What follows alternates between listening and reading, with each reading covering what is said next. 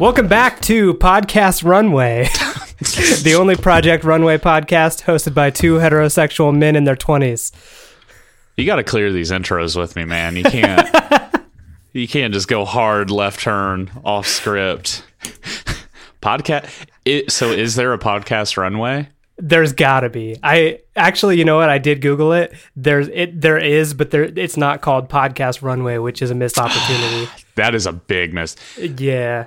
Dude, we got to copyright this whole thing, and they need to send you some money. Yep, absolutely. Yep. All right, we will. That's going to be our next project. is starting Podcast Runway and also watching Project. Wow, that fucked with my head. It's hard to say, right? Yeah, Podcast Runway, Project Runway. Okay. Anyways. Anyway, all right. So welcome back to Two Friends, Three Questions. If you were hoping for a Podcast Runway episode, you are out of luck. Yeah, unfortunately. Yeah. But we'll try. I guess we'll get as close as we can to that kind of content. Yeah, sure. If you're into that. Here's some cool content that we do have planned for later on in the episode, so stick around. Eli was just telling me that he got maced today. Not today. Not today. Earlier in the week, I did in fact get maced. It is 100% real. Maybe not as bad as you think it is, but it was a very crazy thing that happened. So if you're interested, stick around. I will regale everyone with that tale. Now, was it mace or was it pepper spray? All indications lead to mace. Okay. No, that's a good answer. I think the best answer is, if you know the difference between mace and pepper spray, why? Well, we'll get into it later. Okay. All right. Cool. I'm so excited. Okay. You want to just start off with a lightning round? Lightning round it is.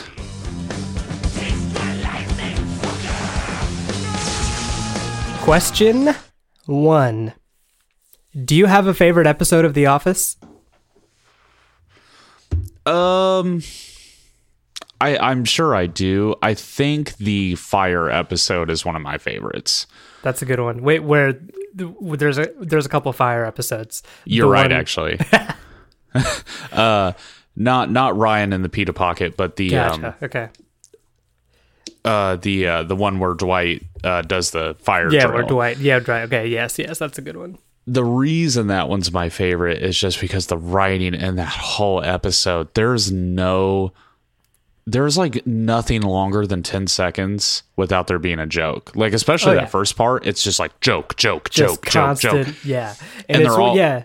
And it's just, it's one of those scenes too, where like, if you like, there's constant jokes, so if you don't pay attention, you're gonna miss one. Like, like Kevin. Like, my favorite part of that is Kevin throwing the chair through the vending machine. Yeah. Everybody's freaking out, and Kevin just like busts open the vending machine. Yeah, and even like, I think the scene immediately after that, in the boardroom with Michael and Dwight, it's just some of the best comedy. It's so well written. Everyone plays it well. I think that's one of the strongest episodes of The Office. Oh, and then with really the dummy later. Yes. And it highlights every character. It's that show firing on all cylinders. Yep, absolutely. That's a great one. Great answer.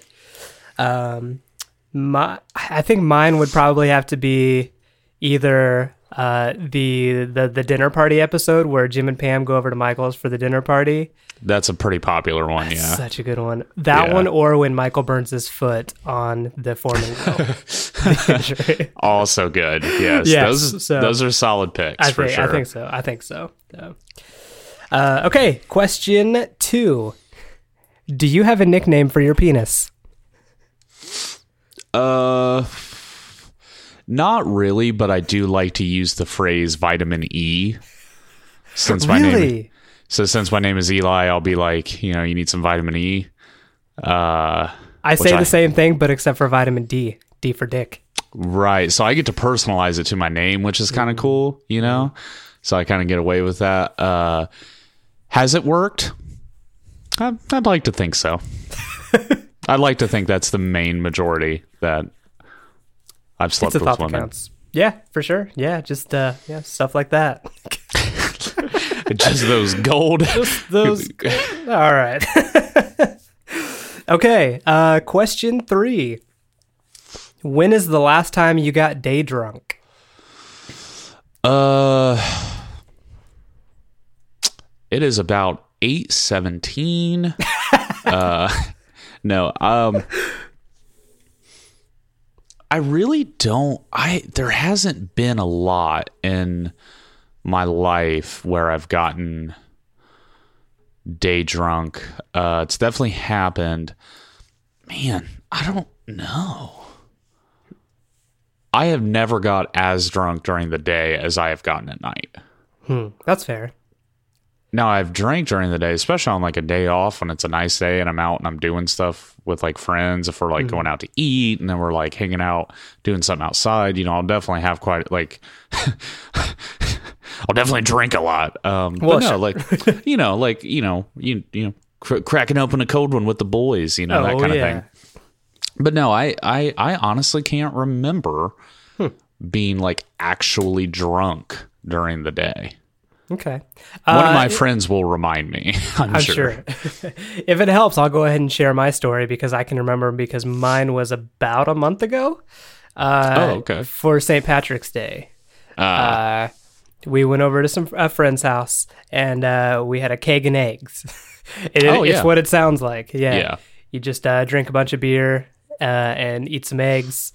And celebrate St. Patty's Day. So we started that at 9 a.m., and then we hung out there for a while, and then around noon, there was a bar here in town that was having a St. Patty's Day celebration all day, so we went there at around noon, so 3 hours into drinking, and had some green beer, and they were doing one of those, like, systems where you have to, like, pay for the tickets and then you use the tickets for the beer. It's kind of confusing, and I got really confused, so I basically gave them like $40 and they were like, okay, here's $40 of tickets, and I was like, wait.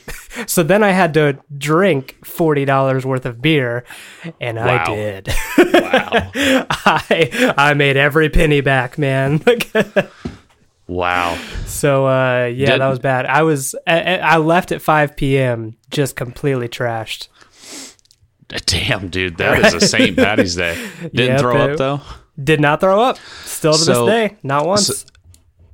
So I was talking to some friends about it because I still find that insane. So here's what I've pieced together. Because that's my initial reaction. Well, you haven't drank enough.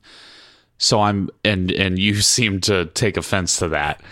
But what I realize is that it's true that you haven't drank enough to vomit, but the reason being is the reason you vomit in the first place is because you have alcohol poisoning. So you haven't got alcohol poisoning. That's fair. I guess that kind of makes sense. I am a bigger guy, so it probably would take quite a bit for me to get actual alcohol poisoning. And I don't know why that plays such a role. Obviously, yeah, your body mass, but yeah, I think you've always had a little What'd bit you say about my fucking body mass? Yeah. Your say it again. Exuding body mass.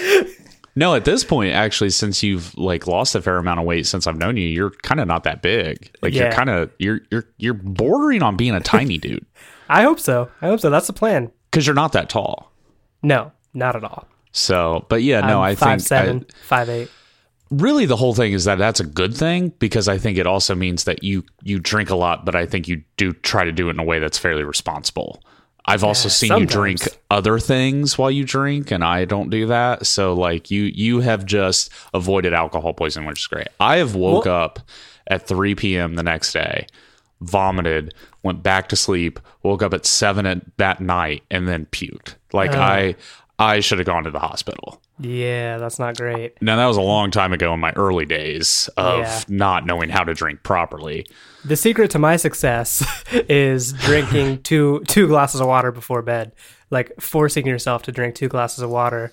And then on one hand, you have to wake up every 15 minutes to pee. But on the other hand, when you do finally wake up in the morning, essentially like no hangover. Right. And that's the problem I have. I drink 2 beers before I go to bed. Yeah. After a heavy night of drinking. So that's probably why I get alcohol poisoning. Anyways, I just wanted to share that tidbit. Cool. So yeah, no stories on the last time you got day drunk? No, that really didn't jog anything. Okay. Which makes sense, I guess. Right.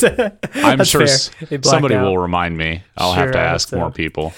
Okay, cool. Well, that was question number 3. So all you. All right. Passing the buck. Here we go. Mitch, do you actually like using contacts? Do you find it to be convenient? Yeah. I mean, Spoiler yes and alert, no. Mitch uses podcast. Or, fuck. Mitch, I haven't even drank yet. Mitch uses contacts. Yeah. I wish that I've thought about getting the LASIKs, but something freaks me out, like with the lasers that close to your eye. Shooting lasers in your eye. Yeah. I know it's something that they do all the time, but I still wouldn't like feel comfortable with it. So for now, I'm totally cool with contacts because I hate glasses. Whenever I do wear my glasses, it gives me like a headache. And also, I like to wear sunglasses as much as possible. And you can't wear sunglasses over glasses, or else you look like a douchebag. Oh, absolutely. It does not work. I wear glasses, so that's why I'm asking the question. Have you thought about switching over to contacts? Yeah, I have a lot. All my other glasses wearing friends talk me out of it. Really? Yeah, they always like. I don't know. They always talk me out of it. But yeah, because that's the biggest thing is I want to accessorize. I want to wear sunglasses because you look good in sunglasses. Appreciate you. I can go on record and say that I look pretty damn good in sunglasses. Damn right. You know what I don't like about me in sunglasses though is if I wear the like NASCAR style sunglasses, where they're really like slick back, I look like so white trashy. Oh yeah, I would venture to say most people look super white trash with the NASCAR style sunglasses. It fits really well for me though. Yeah. Like it's uncomfortable. So yeah. But yeah, okay, so that's the first one. Mitch, so have you actually read any Ayn Rand? Because the reason I bring it up is you've made a few jokes. We joke about it a lot. I think like in the first podcast episode, you made an Ayn Rand reference, which at the time I wasn't able to bounce off with you. But I was like, man, he hasn't fucking read any Ayn Rand. Nah, but I know enough about it to know that it's just funny to joke about. She's a good punching bag.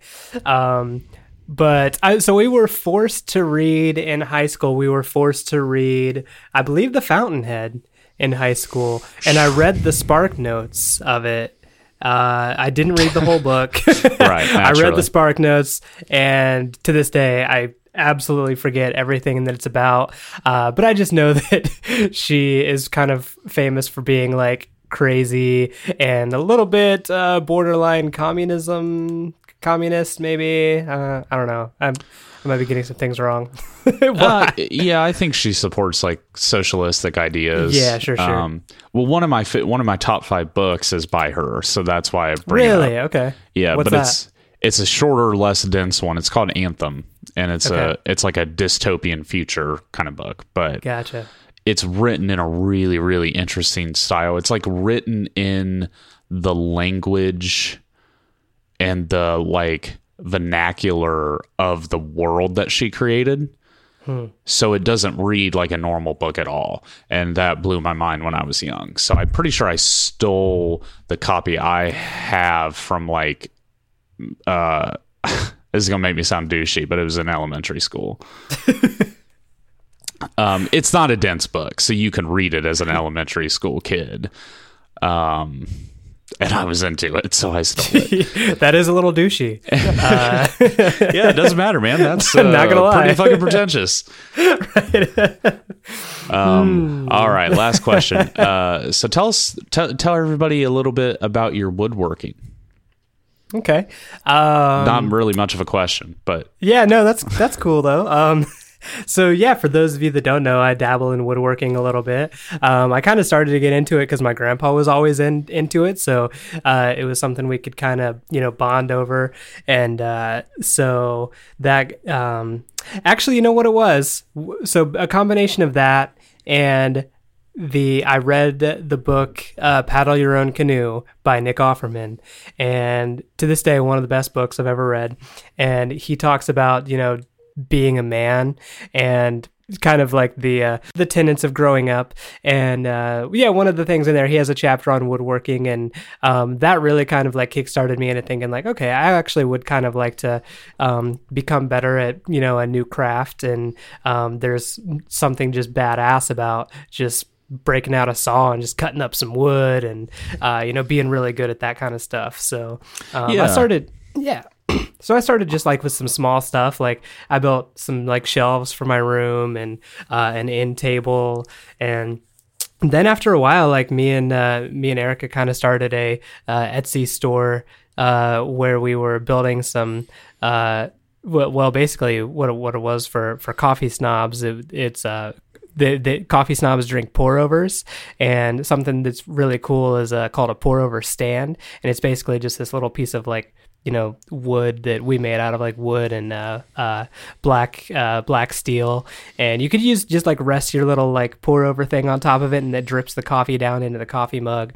So hipsters will pay a lot of money for that, I found out. So we had kind of a fun little side hustle selling those things on Etsy. So for a while there, I was like getting tired of doing it because we were doing so well. So so that's probably one of the bigger things I was doing. Not sure. I've done, my woodworking. I haven't made anything too intricate, but I got into like cigar box guitars for a while. That's super fun. Yeah.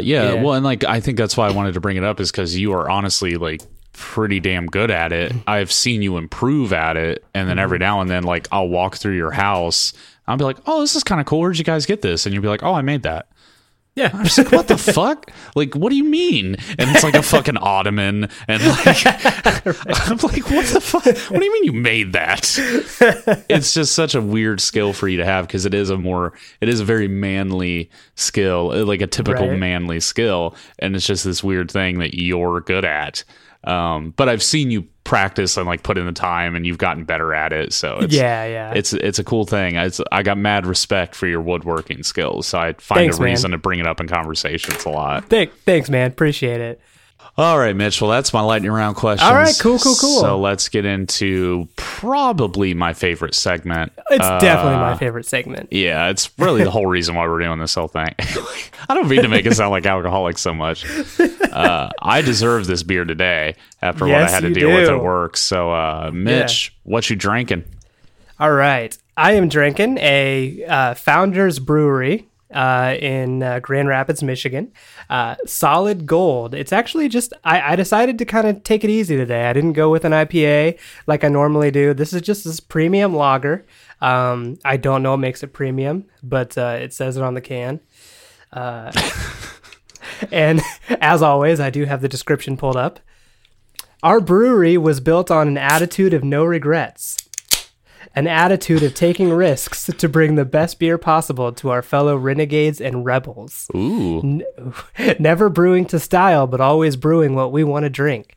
Our take on a classic Solid Gold is a drinkable premium lager brewed with the highest quality ingredients. Challenging what a lager can be, that's something we won't regret. Interesting. I like their thing.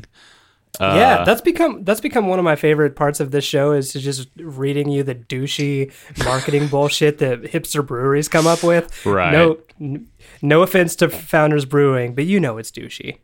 Yeah. I mean, you got to make it sound cool and like I don't know. I don't think anybody ever really asked for that, so I don't know why they have to do that. I like ones where they actually talk about the taste of the beer as opposed to. Eli, what you drinking? All right, I am drinking Cidergeist. Ooh, good stuff. Good call. By Rheingeist. Pretty sure this is my girlfriend's beer. Sorry about that. Didn't have time to go get anything. That's cool. Ain't nothing wrong with that. It is a semi-dry hard cider.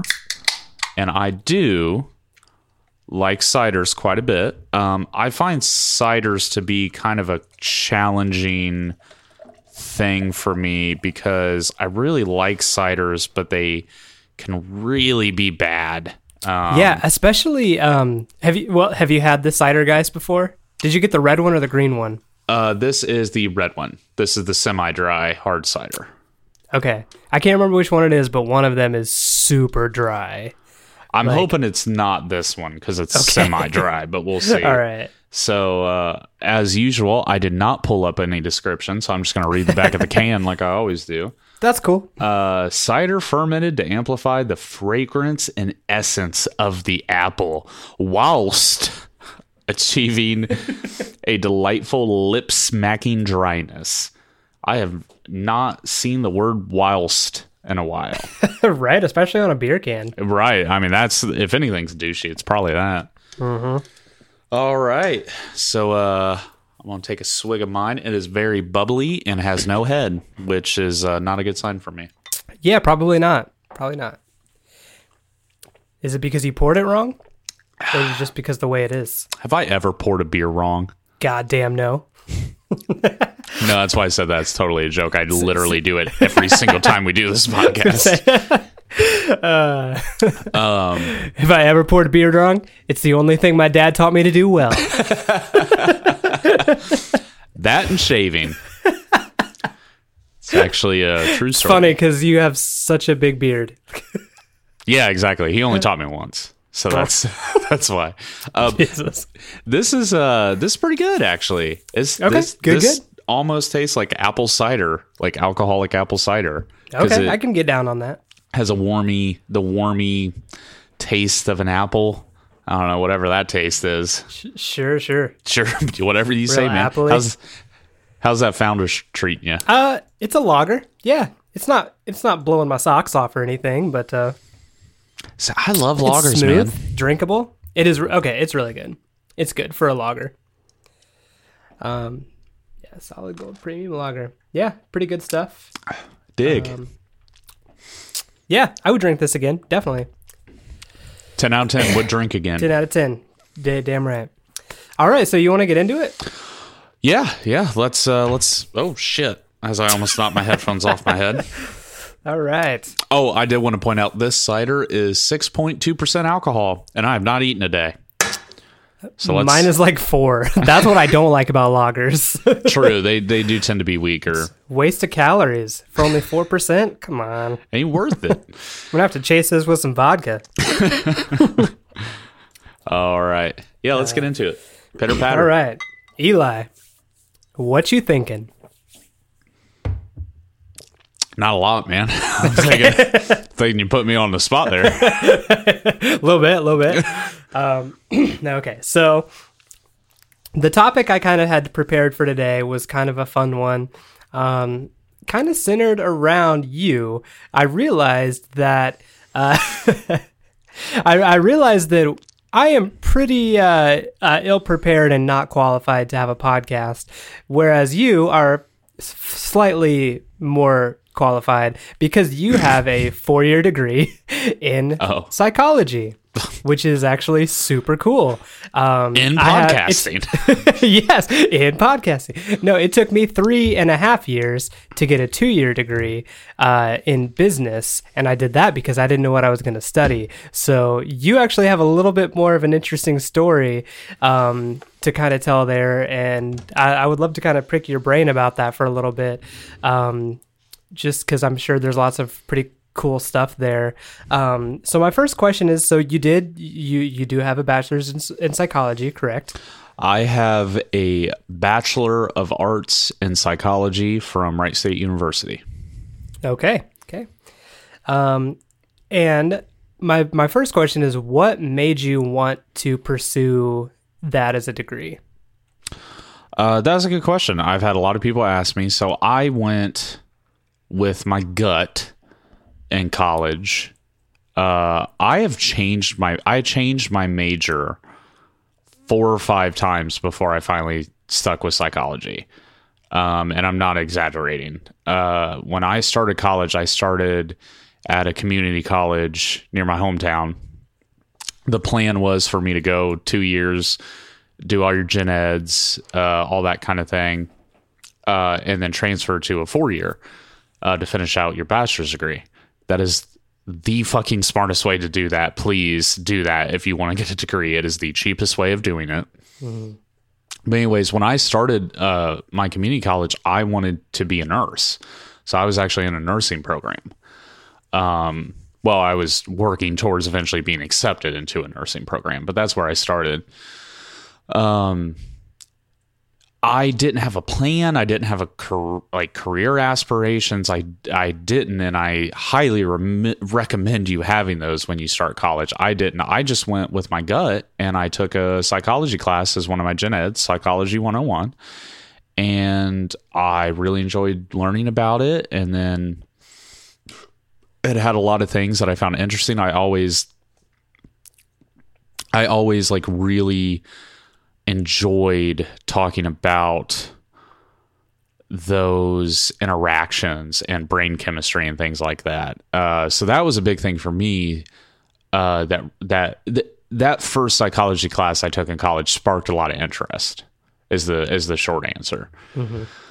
Now, however, when I ended up transferring and going to CCU, I ended up being. I changed my major 2 or 3 times before I even started. I think at first I was like I was in like a ministry degree, and then I changed to like worship ministry. Then I was going to just do a music degree. Then I think I was going to be like a youth pastor. I don't know. No, I considered that for a while too, and now it's shocking. Right. So, but then they had at that college what they called an early week. So I think Mitch is familiar with this, but you would basically show up a week early before the semester, and you would take a semester class in a week. And it was literally 9 to 5. It was something more like fucking 7 to 5. Yeah, it was hell. Yeah, all day. This one class, you'd have like it was brutal. But you would do that because these were gen eds that everyone had to take. And actually, when we went to CCU, you technically double majored. They didn't tell you that when you start, but yeah, you technically would end up with a double major. So you would basically, everyone would have their degree and with an emphasis in biblical studies, which basically meant you had 2 degrees, really. Gotcha. Okay, gotcha. So I took an early week, and I took my psychology class, and the psychology class for that early week was taught by, at the time, the head of the psychology department, who was Dr. J. Kidwell. And Dr. J. Kidwell is pretty much the reason I majored in psychology. Yeah, he's amazing. I had him for one of my psychology classes as well, and mostly the big reason I wanted to ask you about this is because I enjoyed that class so much that I think if I could go back and do it over again, I think I would like to study that, because he was so brilliant and so interesting that it made the class and the topic really like, it was interesting. I would have wanted to learn it because I genuinely am interested in that.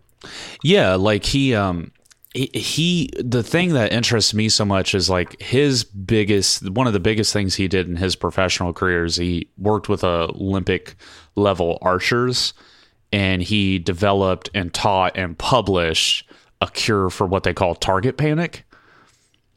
So apparently, like, Olympic archers, when they compete at that level, it's this big mind game they play with their head about like actually hitting the target.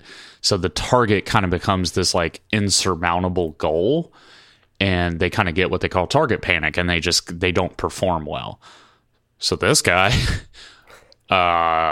helped develop methods on how to cure that, and then implemented them and taught it. And I think he was published because of it, stuff like that. He also played the hammer dulcimer, and like he was just a super interesting guy. But he did present the material and taught it in a way that was very interesting, that was very, very practical and pretty illuminating. And then I think after that early week, I was like, I'm just going to major in psychology. And it just kind of started from there. So that's why I got started on psychology. Mm-hmm. Cool. So when you kind of decided to go for that as a major, I'm sure in the back of your mind you were kind of thinking like, okay, well, if I get this degree, then I could potentially do this with my career. What did you kind of have in mind, like, that you wanted to do with that? I didn't have a lot of things in mind, and that was the problem. I don't. I'm gonna probably end up saying a lot of things. I never regret going to college. I just wish I would have maybe taken a year off and really sat down and figured out what I wanted to do. Because I probably would have majored in film or something. I would have gone a completely different route. Now, that doesn't mean I don't love psychology, and I super love my degree because my degree actually taught me a lot about myself and other people, and it has helped me grow a lot as a person. So I don't regret it. In the same sense, I had no fucking clue what I was doing. So naturally, when you major in psychology, a lot of people are going to assume that you're going to go into counseling. So that's what happened. Is everybody's like, oh, so you're going to go into therapy? And I guess I just was like, oh, okay, yeah, that sounds reasonable. Really having no idea what it takes to be a therapist or a psychologist, and in the end, I think I realized that I'm not sure if that's what I want to do. That's what happened at the end of everything, because it actually took me 6 years to get my bachelor's degree because I transferred schools quite a bit. So it actually took me 6 years. So at the end of the 6 years, I was like, no, I do not want to go into therapy. Yeah. But I had no idea. So at the time, it seemed that counseling was the next best step. And actually, CCU, I don't know if you know, actually does have a very, very good counseling program. They have one of the better ones in the country, which is surprising. Just because it's not a very big school, so I don't know how that works out. But yeah, absolutely. No, that's definitely fair. I completely agree with that. Like, I'm glad that I went to college, because I'm glad this is the fucked up part. I'm glad I went to college because I'm glad I got the college experience. To me, my degree means nothing. First of all, I only got an associate's, so big freaking deal. You can get an associate's by just filling out some forms. So that's not true. That's still an accomplishment. I don't think so.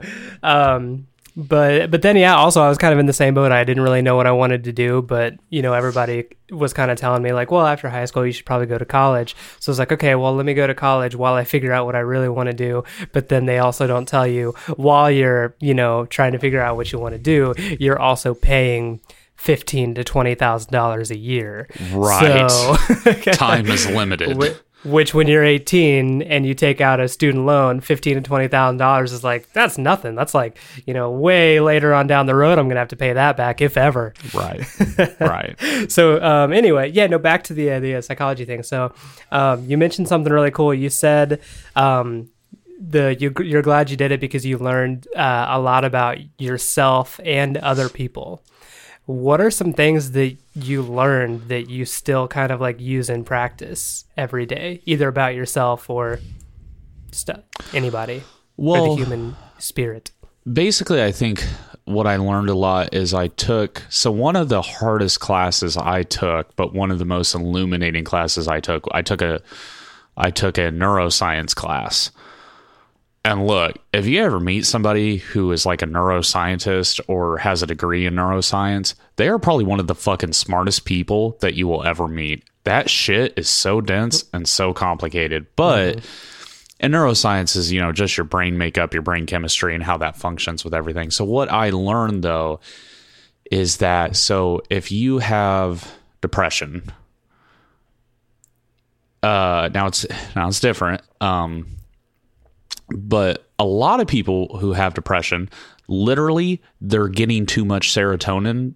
Okay, I'm going to fuck it up because it's been a very long time and I'm out of the psychology game. I have not got to practically use my degree, unfortunately. So I might fuck it up. But like, a lot of people respond well to what they call SSRIs, which is a serotonin receptor inhibitor.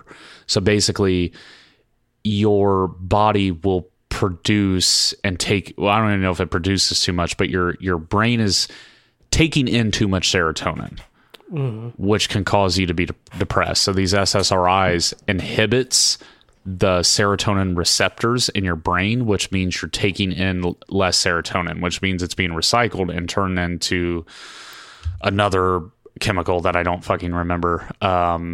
It's very. What does serotonin do? I know there's like lots of different chemicals that each do something else, but I can't remember what that one is. That's what I don't remember. I think it has something to do with like sleep and more of your rest and digest state, which is why I think people who are depressed are very lethargic and it's hard for you to do anything. I mean, even though I have a degree in it, I only have such a basic understanding of it. And I just don't remember a lot of that information because it is very dense and very complicated. Right. But essentially what it comes down to, I think what I was getting at is what I learned is that really your mood and the way that you handle things and the way that you function day to day are just chemicals in your brain. So your brain produces chemicals. You have receptors and producers of those chemicals in your brain. So as soon as that shit gets off whack for whatever reason, genetically or just because, like, it just happens. Like, a lot of people who have depression don't have trauma, or don't necessarily have trauma or have any actual reason to be depressed. Literally the only reason is because of their brain chemistry. Okay. Yeah. So once I understood that, not everyone has a mental illness because they were raised poorly or raised in a certain way, or because they, have trauma or anything like that. Sometimes it's just the chemicals in your brain. Okay. Yeah. That's crazy. And that kind of blew my mind. And, that taught me a lot. That taught me a lot about understanding that mental health is a complicated thing and you don't always have a choice in it. That was a big thing that I learned. So when I meet people and interact with people and, maybe they are kind of hard to get along with, or maybe they have these really big flaws in their personality, you don't have to like just accept them wholly. Like, it could still frustrate you and bother you. Like, that's a normal human reaction. But you can understand. It taught me empathy. That whole degree and all those years and doing it, it taught me empathy. It allowed me to see so much like, I could see why this person is like really boisterous and really loud in a room, and I can't feel like I can hang out with them, because when I do, I get overshadowed, and that doesn't make me feel good. I don't feel good because that plays on my inadequacies, but this person is very loud and boisterous and wants attention because they didn't receive that in a certain part of their childhood. Yeah, okay. So really all it does is it makes me put myself in their shoes and be like, okay, I could kind of understand why they have this personality trait. So therefore, it allows me to try to be more accepting and not be so dismissive of people. Now, I still do, because I'm a person and I'm flawed. I will still get mad at people for no seemingly good reason. But it helped me learn to... why does my friend do this way? Like, this really bothers me. I was like, okay, well, why does it bother me? Like, okay, well, this is why, because it relates back to this thing in my childhood or growing up and the way I was raised. So it allows me to have a lot more empathy. And I guess, I think it all kind of started in that neuroscience class. Like, that was a big class for me, because I really saw how easily things can change just because of your brain chemistry. Or habits even, Right. Yeah, that's cool. One of the other things I wanted to ask you, I know, like, it's almost kind of a running joke now where if you're talking to someone that either like studied psychology or is like a psychiatrist, the running joke is like, oh, don't, I'm not going to tell you too much. You're going to diagnose me with something. Like, you're going to, don't try to shrink me.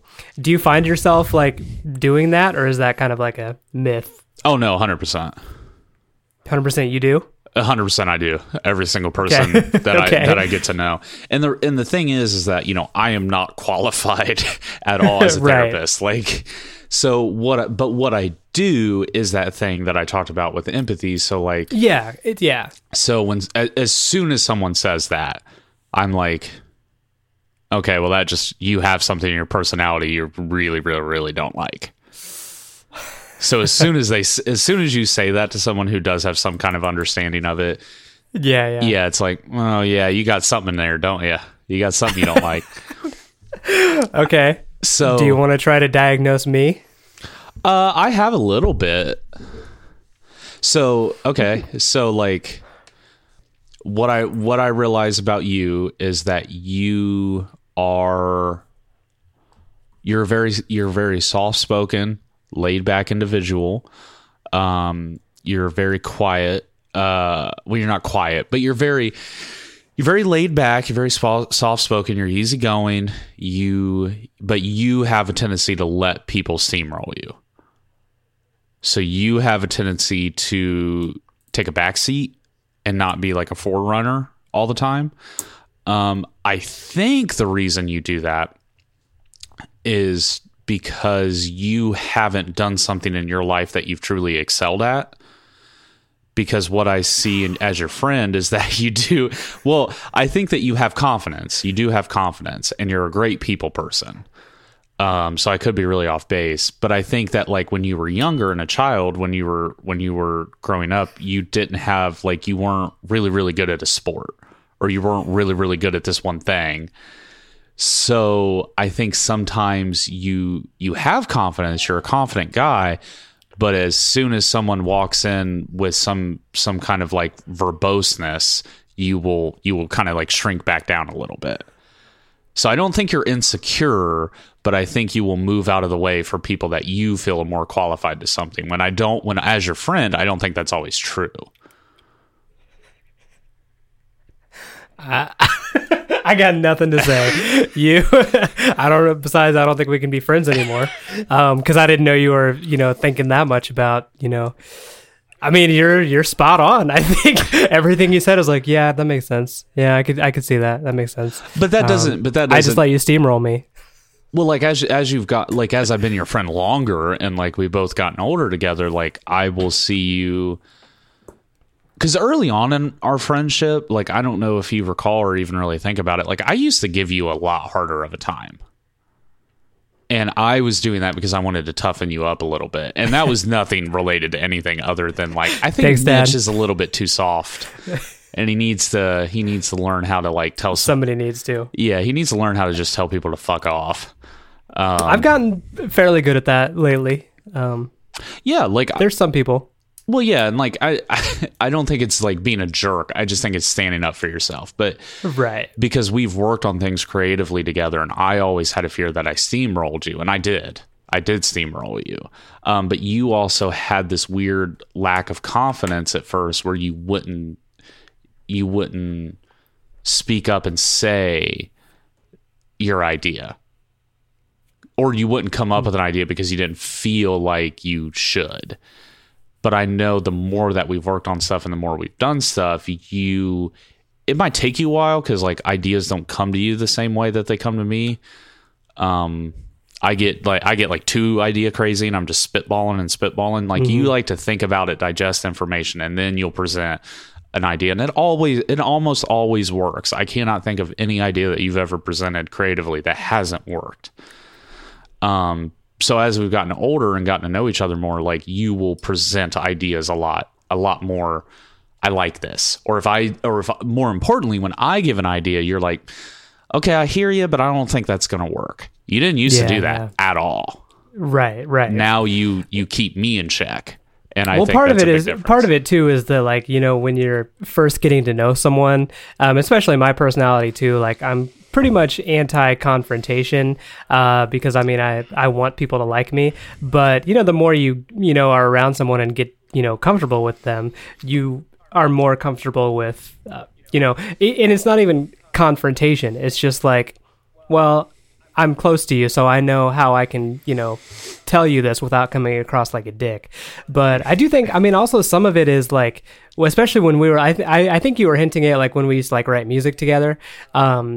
That's because also like you are a much more, far along musician than I am, and was, and that's not me being modest. That's me like telling it like it is. So, and I'm definitely not as good at coming up with stuff like off the top of my head, which is why I always kind of let you handle the, grab the reins when we were writing stuff together. Cause I can write some stuff, but it might take me, a few days, and I need to basically be by myself, like trying some stuff out. Yeah, I mean that's pretty high praise, but that is true. I do have I have had a gift musically and fairly creatively to just riff on an idea and turn it into something. So I will somewhat humbly say that yes, that is true. Like I can do that. Not as many other musicians I know can do that quite to the caliber that I can.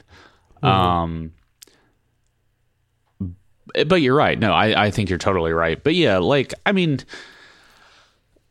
but sometimes it's bullshit because like, I think some of that is true, but in other ways it's not, because you also have parents that are still married. You have a fairly healthy relationship with them. You have a healthy relationship with your siblings. You have like a good and stable family. Now your family's not perfect. No family is, but you have like this good, solid upbringing. You are a little bit more, lax and liberal and maybe like some of your normal beliefs or the way you carry out your life. But that really solid upbringing you had makes you a very level-headed and understanding person. So like, that's like the biggest thing I've noticed, but it's not a negative thing too. I guess that's the other aspect is like, I'm not saying that that's a negative aspect of your personality. It's just that it's a pattern I've seen in you. Sure. Yeah. But I don't want you or anybody else to think that that's like negative or bad or shitty. It's like, no. It's like, that's actually the thing about Mitch that I like. That's what I enjoy about you, is that you're not, if I feel like now as friends, it's like, if I get a little bit too out of hand or I'm ribbing on you too much, you're going to be like, hey, like just stop. Like you're being kind of an asshole. But I also don't do that now because I don't feel the need to, because I see that you like can be assertive when you need to or want to, and you will be, I think, a lot more honest with me. So I feel like that's cool. I could be like, hey, do you want to shoot firecrackers in your house? And you're going to be like, no, I don't want to do that. Get the fuck out. Right. No, that's cool. No, one of the reasons I wanted to bring it up is because like, and no, you didn't, no, you absolutely didn't like hurt my feelings or tell me anything that I didn't know about myself. But it was kind of weird hearing it come from someone that, like, in the back of my mind, I've always kind of like known that stuff to be the truth, but I don't really, put it like that to myself. And then also just like, hearing someone that, you're friends with just kind of like figure you out like that is like, well, fuck, man, you're, you nailed it. But that being said, I'm going to tell you this, you straight up did not hurt my feelings, because I am a grown-ass man and I know who I am and I'm okay with who I am. Right, as you should be. And I don't want to change that. Maybe in high school, like I would have been like super self-conscious about, some things about my personality, but I'm unapologetically me, and that's what growing up is all about. So yeah, I think you're totally right. I think what it comes down to is self-awareness, is usually the term used. So it's your understanding of yourself and why you do the things you do. And I have always been pretty self-aware. Well, I say that, but it just seems like each week and each day I learn more and more of, why I am the way I am. But it is important to take time and be introspective and really figure that out. And I think because it allows you to see your negative thought patterns as opposed to your positive thought patterns. So, I have a plethora of things. But like, I think day to day, I do have to deal with my inadequacy issues. I do really have to, if I mess something up at work, or I mess something up with a friend, or my girlfriend, in my relationship, if I do something wrong, then it kind of like starts a negative thought pattern of like, oh, you did this wrong, or you hurt this person's feelings. Like, you're stupid. Like, why would you do that? You know better than do that. Like, you're not really a good person, or at least makes me start to question like, well, am I really a good person? Like, no, I'm not really a good person. And then I start cycling down into making myself feel bad and worthless. So that's my negative thought pattern. I've had to take that and transition it into a positive thought pattern, being, okay, I did this thing wrong. okay, but this is going to allow me to learn. So it's okay. Like, you're not stupid. You're not worthless. You just made a mistake. People make mistakes. Pick yourself up, get back at it, because that makes you, because you've always done that. That makes you actually, that's a big part of your personality. You're a good person. You just make mistakes. So pick yourself up and learn from it. Now, I've had I've had counseling. So like, this is something I learned in counseling is I've had to learn how to take a negative thought pattern and transform it into a positive thought pattern, because when you feed into the same habit or the same thought pattern, it's going to be what happens every single time without you even thinking about it. So you have to learn to notice it, address it, and change it and turn it into a positive habit. So that way when it happens, like if I would get really stressed and my anxiety would be really bad, I would tend to drink a lot, to like turn to like sex and like physical relationships a lot more.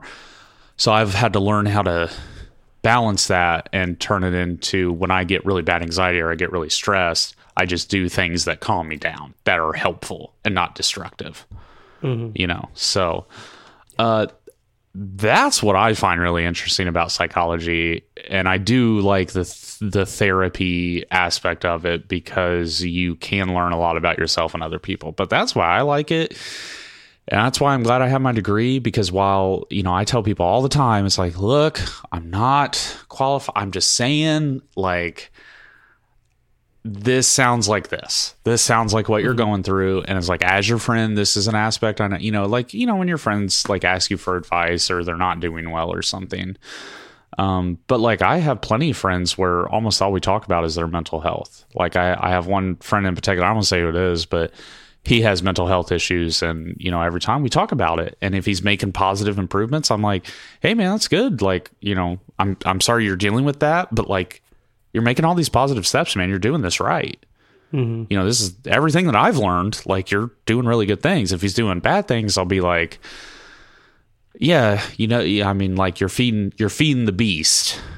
It's like you're doing the things that are going to cause you to cycle more and more into worse mental health. So look at you. You are using your degree. You're counseling people. The only difference is, you know, psychiatrists get paid for it, and you're just putting it up as a podcast for free. That I will say that people, and I do have a few friends, or at least like high school friends that I know that are in counseling and therapy, and it is very, very, very admirable. I find it incredibly complicated. Like, as soon as someone came to me with like schizophrenia, I could not tell you how to actually help them change, because that is chemically all in their brain. Right. So besides medicating them, I have no way to help them. Yeah. And that's where it gets real tricky and really, really dense. So most people, I think, deal with like depression, anxiety, and adequacy issues. You know, I have a few friends or a few people I've known that have personality issues, and personality disorders. So those are a little bit more typical. As soon as someone walks, you know, as soon as I meet someone who actually has schizophrenia, or, you know, has a very, very complicated, you know, diagnosis, like I'm like, look, I have no idea. Like, because I don't, that is where it's so nuanced, so complicated. I don't know how those people do it every day, because it's exhausting. Yeah. It would be exhausting from what I can imagine. Yeah, no kidding. So, yeah, any other questions? Anything else you're curious about? I mean, that was kind of it. I mean, would you do it? You kind of already touched on this, but if you could go back and like do the whole college like degree thing over again, would you do that again, or what would you do? I tell a lot of people that I would have thought about it. I would have picked out my career. And that's all true. That's all very, very true. I don't know if I still want to pick psychology though, because I tell people that I would have picked like something like film or something where I could have got, you know, because I have such a vested interest in that, and I don't get tired of talking about it. I actually had psychology and film class, and the professor and other students like at some point had to like kind of argue with me, and they all kind of like, there was this one, it was a night class, and there was this one night where they were all like, Eli, we appreciate that you like film. That is not what we're talking about. And I was just like, you know what? I'm sorry. You're right. I'll try and be better about it. It's just what I gravitate in a psychology in film class. I wanted to talk about what they did film wise to help portray this, and that was not the point of the class. Was it a Kubrick movie? No. Okay. Well, if it would have been that, God help them, because I'd have been like, bets are off. Yeah, like, exactly. Game over. Yeah, fuck you guys. Well, no, the cool thing about your degree is like basically understanding humans and why they do the things that they do is helpful across the board in whatever career you're in. I think that's always going to be a super valuable trait. So that's kind of where I'm like jealous. Well, you don't always get the job because you have a psychology degree, though. So, but I think so. I think that I have an ability to work well with people, not because I'm like, oh, people are great, I love people. It's just because like I kind of can Jedi mind trick you into getting what I want out of you. Well, I guess the reason I say that I'm kind of jealous is because I am in sales, and sales is all about like find the person's motivation and take advantage of it. So like, find out what makes them tick and then use that against them. Well, but basically. Well, and I do want to put a little bit of a disclaimer is like, I am in no way saying that because I have a 4-year bachelor's degree in psychology that I have this big, great understanding or anything like that. I think that I understood people before I had the degree. I think I was good at reading people. I think my degree helped me solidify some of those thoughts, see how they're practically used, and just it taught me a lot more about how people work. So now I do feel a little bit more confident in that people aren't always as complicated as we think they are. We all operate on this kind of system. That's what I kind of learned through my degree. So yeah, I do use that. But I'm just a layman in it too, because I never ascended to any higher knowledge of psychology. So so I just want to put that in there. Yep. I don't want to act like I really know what I'm talking about. Right. Exactly. This is kind of what I've learned. Okay, so I think that was all the questions I had, really. I think that kind of wraps it up. That was pretty solid. Yeah, I will say that I appreciate you asking me about it because, I did spend 6 years of my life studying psychology. Yeah. Exactly. And I've always been super interested in it because, like I said, like I think if I could go back and do it again, I definitely wouldn't choose business, and I probably would pick something a little bit more, the psychology route. Oh, also, there's a lot of fucking math. Really? Yeah. There is Never mind, I'm out. More on the research side, but you have to understand psychology math, which is not normal math, and that is not easy. So I do want to put that out there. So this was weird. We'll move on, but this was weird. So I was talking to my other friend who actually has a master's degree. You have another friend? God damn it. Oh no. God damn it. So I was talking to my friend who has a master's degree. We both graduated from Wright State, but we were talking about maybe all colleges are this way. Wright State kind of worked where you kind of graduated from a specific college of the university. Mm-hmm. So it was funny. My friend who has a degree in education graduated from the liberal arts college. And I like to make jokes about liberal arts degrees and how they can't get you jobs, which is hilarious because psychology degrees don't either unless you have a master's. So it was kind of weird because he graduated from a liberal arts college, which would sound more like where I would have went. I graduated from the College of Science and Mathematics, which is fucking weird because that was it was never where I thought I would end up.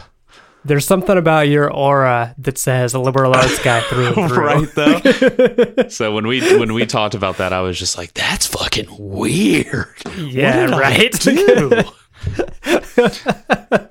Anyways, all right. Well, we have a podcast.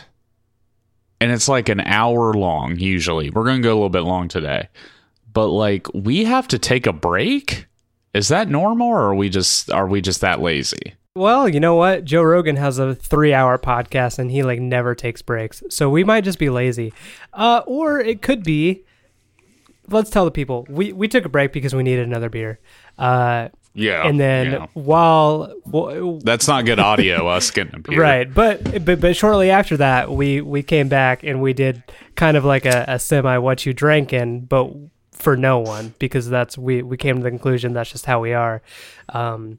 So that's why we take breaks, because Joe Rogan doesn't. I mean, he's got assistants in the studio just like handing him bongs every day. We don't have that. Professional bong packer. I think that's in just like you saying that we really did. Like Mitch was like, well, what beer did you get? And I was like, oh, I got a Budweiser. What'd you get? And he's like, well, I got this thing. And it's just, we did it because like this literally the podcast is a normal conversation that we have. It's like, hey, what beer are you drinking right now? How's your week been? Also, I've been thinking about the universe a lot lately. Also, what music you've been listening to. Anything I should check out. Yep, that's exactly what it is. Literally every fucking conversation. Yeah. So it's just weird we found this format. Anyways, Mitch, what you been cranking? All right, I have been cranking. I've been cranking the Raconteurs. Now I'm getting pretty excited. They have a new album coming out here pretty soon. They announced some tour dates, so I would love to go. They're going to be they're going to be pretty close. So I don't know if I'll get a chance to go, but I would love to. That's Jack White's on my bucket list. I'd love to see him at some point. I got to see him with the Dead Weather. That's right. Okay. Yeah. And I will admit that it was the tour for their first album. It wasn't even later, and I think they did 3.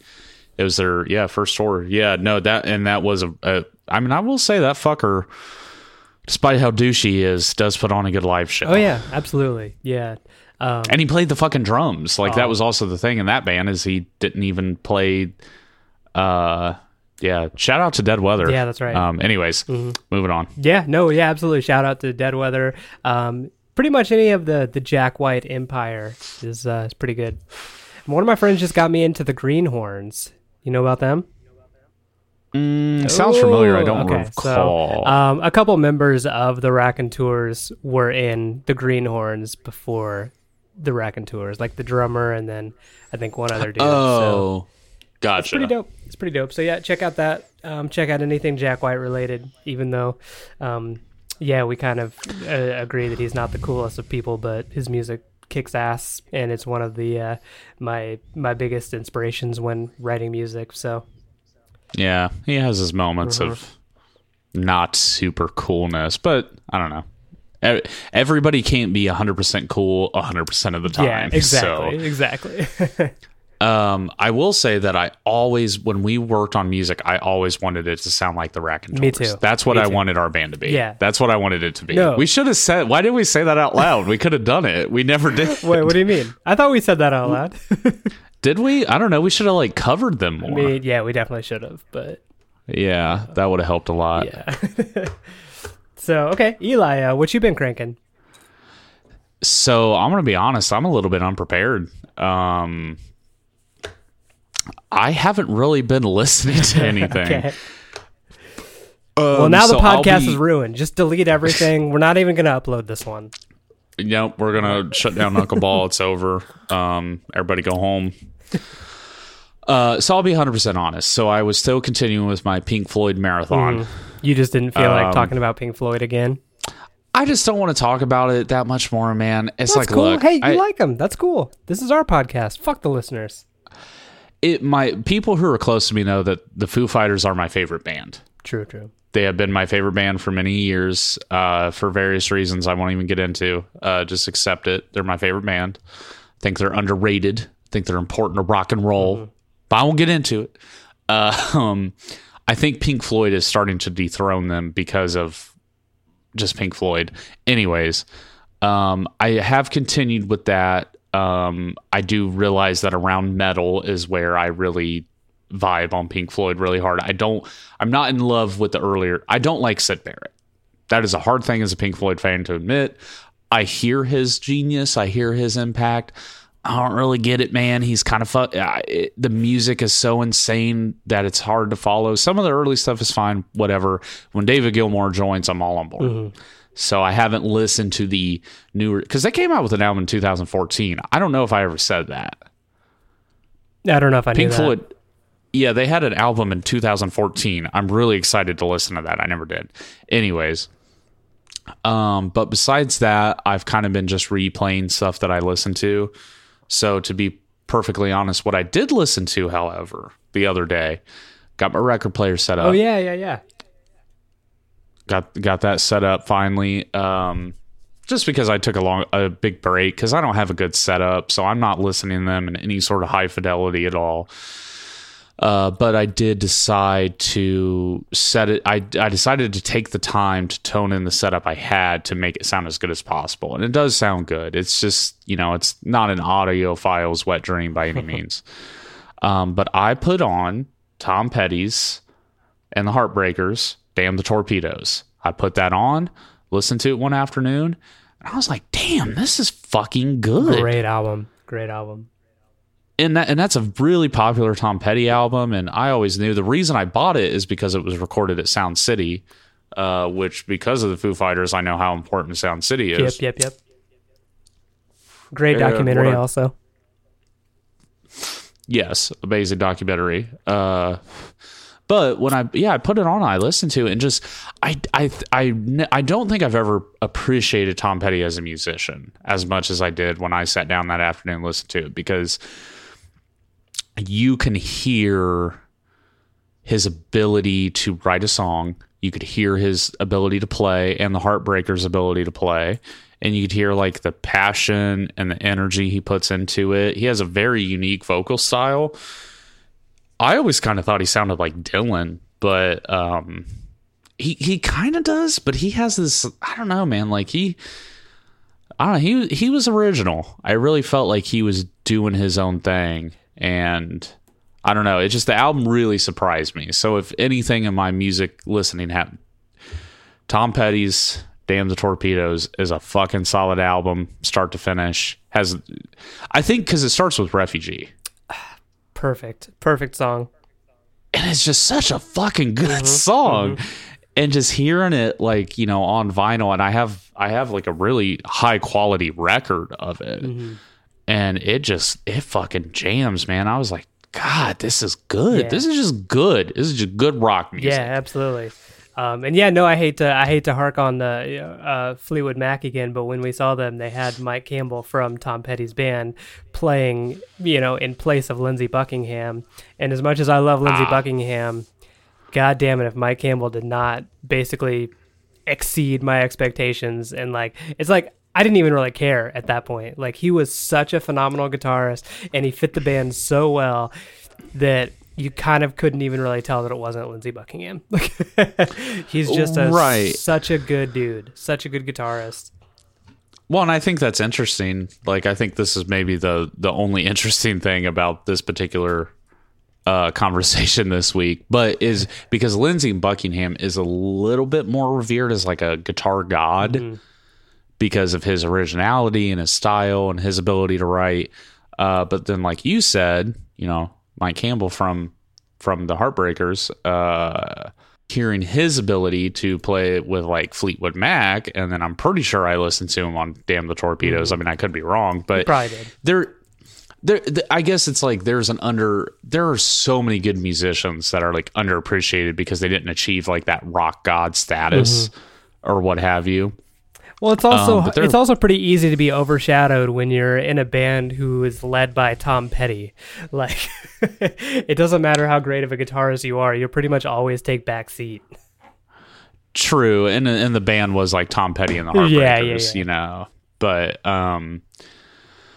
But yeah, I mean, there are plenty of people who fucking slay who are not, achieve the rock god status. So that's kind of an interesting thought. Maybe you don't need to be a rock god to be important. Yeah.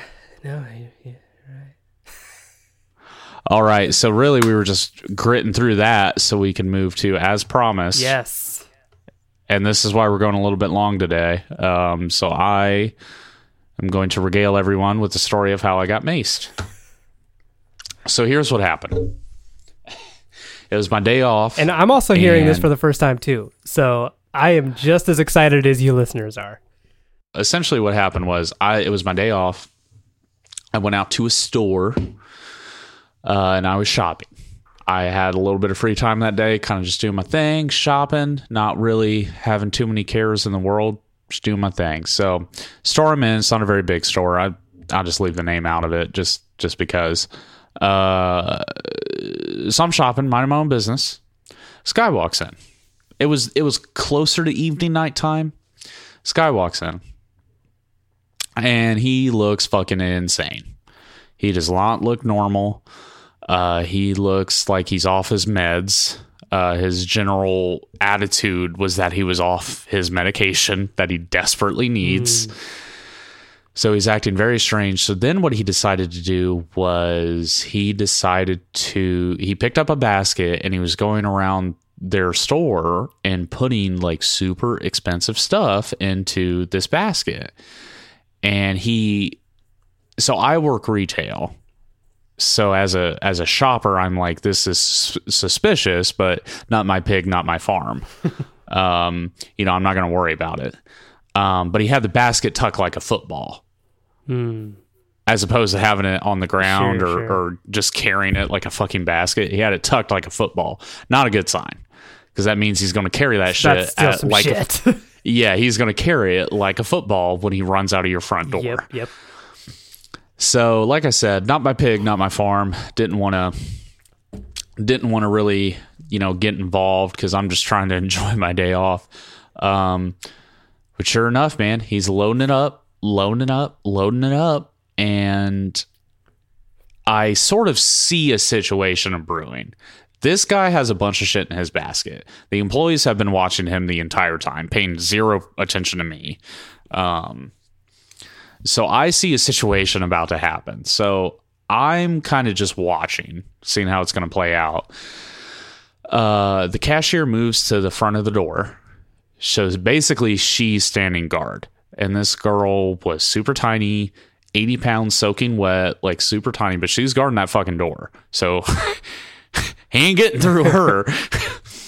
So I kind of see that. I see like the manager, or what I presume to be the manager, the other employee there, kind of like go to a different part of the store, kind of like keeping some sort of like overview watch kind of thing. So basically, this guy with his basket full of everything starts to try to walk out of the store, or he starts to walk in that direction. The cashier says to him, registers that way. We'll help you over there. And he literally looked her dead in the face and went, "I don't care." Ooh. So then I'm all ears at this point. I am very perked up to what's happening.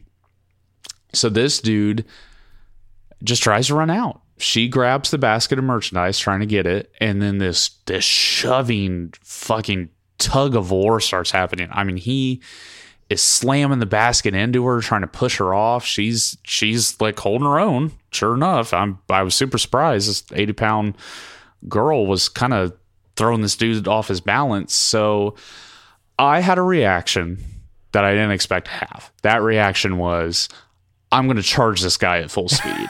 Street Justice Eli, springing into action. Boom. Apparently it's kind of a thing. So I did. I full bore ran at this guy as fast as I could. Because he wasn't stopping. I expected this to last all of like 5 seconds. Yeah. It was going on like 15. Jesus. Because he wasn't stopping. So when that clicked in my brain, I started bellowing towards this guy. Full speed. He saw me, stopped, and I kind of like chased him all the way out of the store. And I stopped myself from going after him because I'm like, once again, not my pig, not my farm. This isn't my thing. I was just concerned for this young, small cashier that he was jostling around, because I'm like, that's not okay. They knew you were going to steal. They caught you. Like, admit defeat. Like, don't beat the shit out of her, because... So I pretty much chased the guy out of the store, and I start to come back, and I'm like, is everybody okay? Like, sorry, like I didn't mean to charge this person. This isn't my place, but sorry. And then as I'm looking into the store, that cashier says, "He's got something in his hand." So I thought he was gone. I turn around, he's still there, and sure enough, he's holding a can of mace. and he proceeds to then spray it at everyone.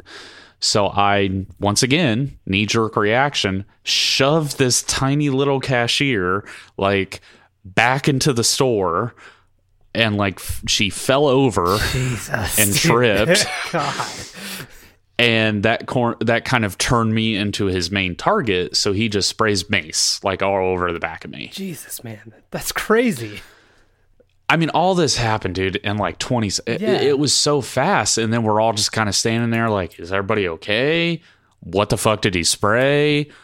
Am I going to start dying? Yeah. Like, are we all good? And so, you know, that's how it happened. So really, in the end, it all came to pass. I had an undershirt on, so I took off my shirt, and we were figuring out. So we didn't know what he sprayed. Yeah. Like, we were like, is it pepper spray? Is it mace? So what we realized is that like I smelled it, which is not a good idea. If you get sprayed with something, don't fucking smell it. Yeah. But it had a paint kind of odor. It kind of smelled like paint.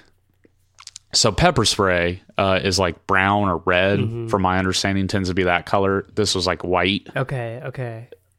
It looked like he kind of just sprayed me with jizz. Like, I'm just going to be blunt. That's what it looked like. And I was like, did this guy have an aerosol can of semen? And that's what he sprayed me with? Because I don't know what I'm going to do, to be honest with you. I'm going to go try to find out where you can buy that. Or I'm going to make my own, save some money. Yeah, save some money, make your own, make it at home. So, you know, I think they called the cops. Like, that part I don't really remember because I was just in awe. Yeah. So I was like, you know, he hit me with it. It was all on the back of my shirt. It was in my hair. It felt like it had gone on me, but nothing was burning. My eyes kind of started burning, but I couldn't tell if that was, I couldn't tell if that was real or in my head. That was the biggest thing. So I'm like, whatever. I come home.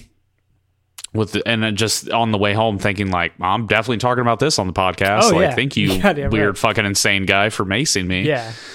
Well, no. So I get home, I take a shower, and then all of a sudden I realize up to this point, I thought that he had just hit my shirt. They didn't really hit me. All of a sudden I realized that this motherfucker hit me in multiple places. It was on my arms, it was on my neck, because it's water activated. Oh shit. So when you try and get it off with water, that's when it starts burning. Oh no. And that's exactly what happened. I mean, it must have been on my hands because my lip was burning, my arms were burning, the back of my neck was burning. Fuck, dude. I was like, this motherfucker maced me. That sucks, dude. He fucking maced me. It's crazy. So, I mean, really, there's not much to tell after that. I just, you know, it went away after a shower. So, but one of the weirdest things that ever fucking happened to me. Yeah, no, that's crazy. No, I was thinking like, what if it wasn't mace? What if it was a fucking gun? You would have died trying to save not your farm. And then the podcast would be over. Or I would just get a new co-host. I don't know. We need to talk about that. I'd just get a new friend. You're pretty replaceable. Yeah. Yeah, I mean, like, here's the thing, is like, I have never had a situation like that unfold in front of me. I can't lie. I'm kind of glad my knee-jerk reaction is to protect other people. But that's immediately when she said he's got something in his hand. That's what I thought happened. For sure. I was back into the store with my back to him. This guy came back into that store to spray mace on everyone. Yeah. God damn, dude. That's crazy. So, yeah. So it could have been. I thought that's what it was for a split second, which is maybe why I shoved this cashier, and I shoved her so hard she fucking like toppled over. But I didn't know what was happening, and I felt that I was between this guy who I had thought left and did not leave, which obviously was very concerning, right? And these employees of this store who haven't done anything wrong at all, and I'm just kind of here, but nobody seemed like they were like going to be in complete control of the situation. Right, so I guess like I just kind of positioned myself between everybody because I just didn't want anybody to get hurt. And then I got sprayed with mace. Which that'll mess you up. So, you know, like, I did it all instinctually though. So I can't really be like, I was like, I gotta protect this person. I was just like, I fucking shoved her down and I just kind of stood in front of everybody, and there weren't really any, but there's maybe other people in the store, but I didn't really notice them. So yeah, I mean, it was fucking insane. No, that's crazy, man. No, it's kind of crazy to think about. Like, you know, a lot of people say like, oh, what would I do in a situation like that? Well, you did it. You did it. You faced a crazy man that may well have killed you with no regard, just to save a random people. I mean, I guess, like, I mean, that's, I think in hindsight, perhaps, I could be wrong, perhaps me charging at someone full speed is a little bit more intimidating than I thought it would be. Yeah, but I mean, the dude was obviously not okay. He was obviously basically beating up on a woman, which is not okay. Yeah, I mean, like in hindsight, I think I would have liked to like have just stood by the cashier and just made sure she was okay and made sure that guy left the store. And then maybe he wouldn't have maced us, but like we didn't know. Right. Yeah. Well, I didn't know because my reaction was, I'm going to fuck this guy up. That was my first, like, I think the only thought I really had was because at a certain point we were walking because I was running so fast that I almost tripped over him. So then I was like, I'm going to fuck this guy up. And then I restrained myself because that wasn't going to solve anything. He was leaving. And like, obviously I'm like, I don't want to get the cops called on me because I'm outside beating the fuck out of this guy. Right. Which doesn't mean that I have an ability to beat the fuck out of anybody I wanted to. But if there was anybody who I was going to summon the ability to do so, it was going to be this guy. Oh, yeah. No, I think you could take him. So, yeah, like in hindsight, maybe that wasn't the best decision. But I did not know what was happening. And I thought, this innocent small cashier was going to not be okay. Yeah, no, that's crazy, man. Whew. So yeah, that's how I got maced. That is a tale. Do not recommend it. No, 0 out of 10 would not recommend. Yep. Also got a little bit on my penis. So that's a bummer. It's a real bummer. That kind of ruins things a bit. Yeah, not a fan. Yeah. Would not recommend. All right. Well, that was it. That was the Eli getting maced story. Everybody, thanks for listening. Be safe. Don't put pepper spray on your penis. Yep, pretty good call. If you get sprayed with an unknown substance, wash your hands first before you touch your penis. I just want to go on record. I did not go home and jerk off in the shower. I was cleaning. Apparently, some still on my hand. No one was thinking that until you said that. I don't know. I felt it somewhere. You were thinking it. All right, we were all thinking it. All this adrenaline. Just so turned on. I gotta go. I gotta stop by the sporting goods store and pick up some mace on the way home so I can just jerk off with it. Because I'm that extreme. Oh, God. Don't tread on me. Don't tread on me. I jerk off with mace. What'd you think about that, No Obama?